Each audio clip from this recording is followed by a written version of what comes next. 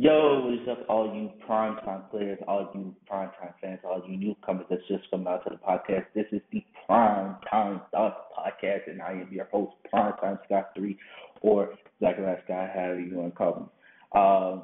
Hey, for this podcast episode, I think it's going to be 146.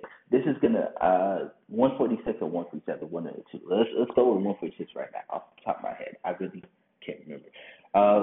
But for this podcast episode, this is just going to be a preview of the Saints versus Falcons and some of the key factors. You guys, if you guys are new to the podcast, I am a diehard Saints fan.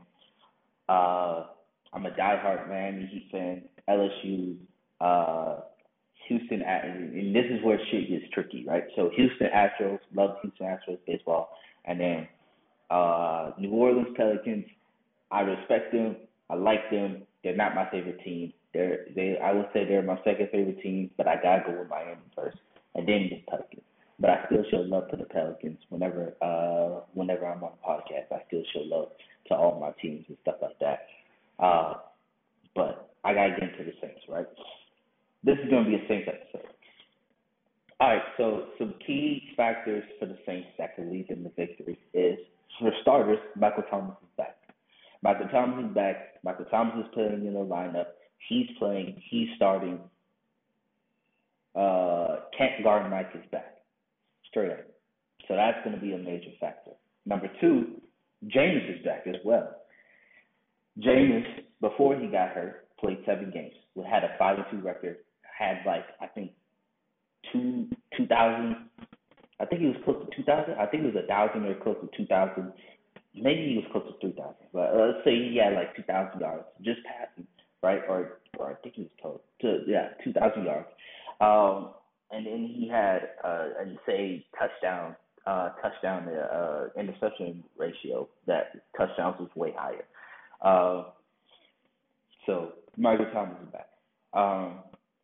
Michael Thomas is back. James Winston is back, and Will Lutz is back. The Saints kicker that's been great for years, that has a great leg, has a lot of power, great accuracy and stuff like that. So now the Saints don't have to constantly be swapping through kickers like they were at the beginning of the season. And kickers getting they shit blocked, and when now we're missing extra points and now we're missing field goals and stuff like that. Now we have a reliable kicker once again. So those are 3 main factors into the Saints. But then also there is some disappointments. There is some departures, and there is some people that's just not going to be on the field. One being Marcus May. Marcus May was arrested, accused of aggravated assault with a firearm.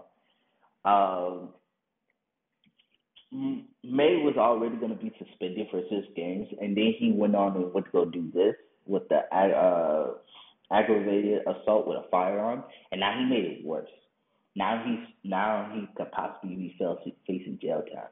Let alone he's missing the whole entire Saints season now.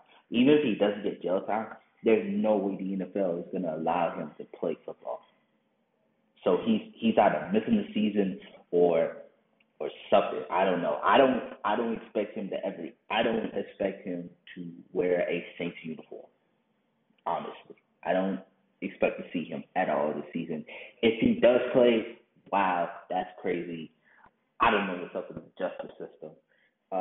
And Roger Goodell was just being very, very kind if they allowed Marcus May to play. But that's a safety that we recently brought in because we lost a all pro safety, very elite safety to a Marcus Williams because Marcus Williams, he wanted to get paid, and the Saints couldn't pay him because we have other great players to play.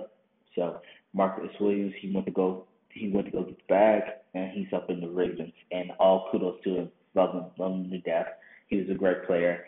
I wish him nothing but a healthy season and a great season. And also, the Saints traded away C.J. Gardner-Johnson to the Eagles.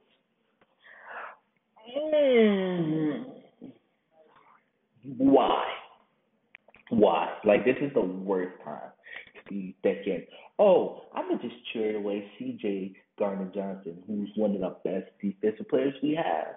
Yes, he's not worth the money, the top safety money or top corner money. He's not worth that big money. So if he was looking for that contract, I understand. But this is not the time to be like, okay, well, I'm gonna just let him go for some draft picks, and there's some low end draft picks too. If I had it written down, I think it was like a third and a seventh, or a third and a fifth, or some shit like that. It was bad. I was like, why are you trading away uh, CJ like that? I think I have it written down. No, I don't. That was.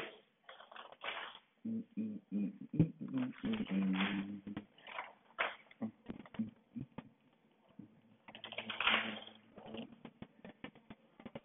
Nope. Man.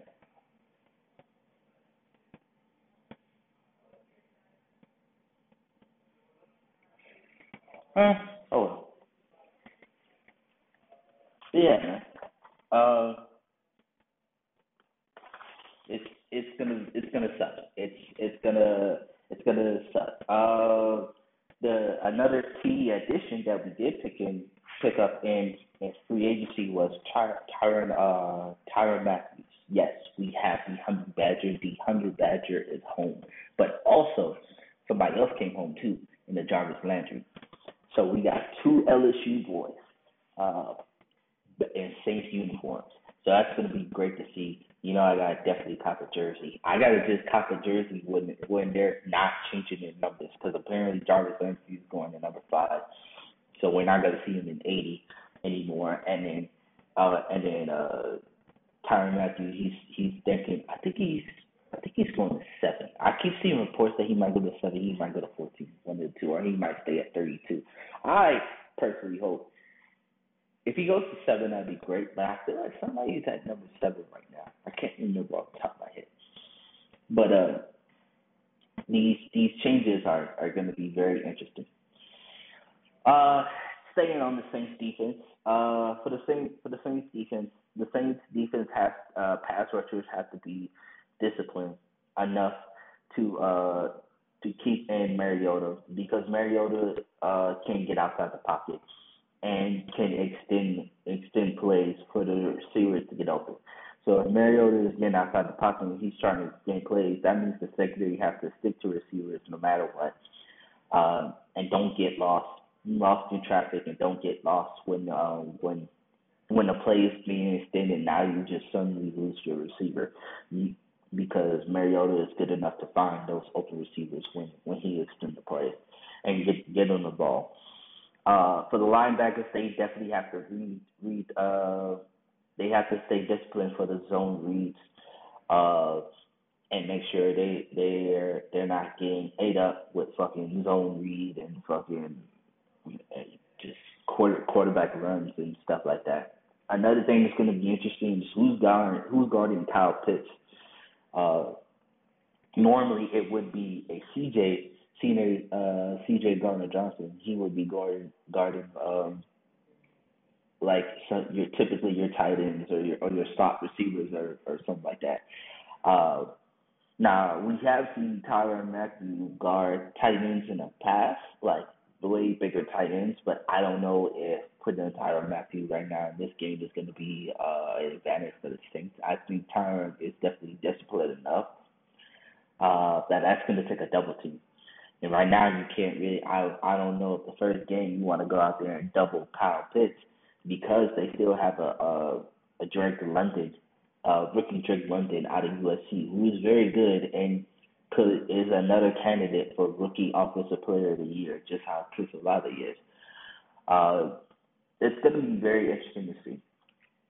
Also, a person that could be guarding Kyle Pitts, but he's out for right now is Adafo, corner Paulson Adafo. He's out, but but Roy is starting in a outside corner spot, and PJ is apparently playing the nickel. So who is starting at Strong safety, I have no clue. I know you can put Tyron in any other safety spots or any other secondary spots, and you can move him around, and he'll be great. But it's gonna be questionable who's playing aside, right beside him too, because if you have P.J. Williams and nickel, now you have to move somebody out here in this one of the safety spots. It's gonna be very interesting to see. Uh,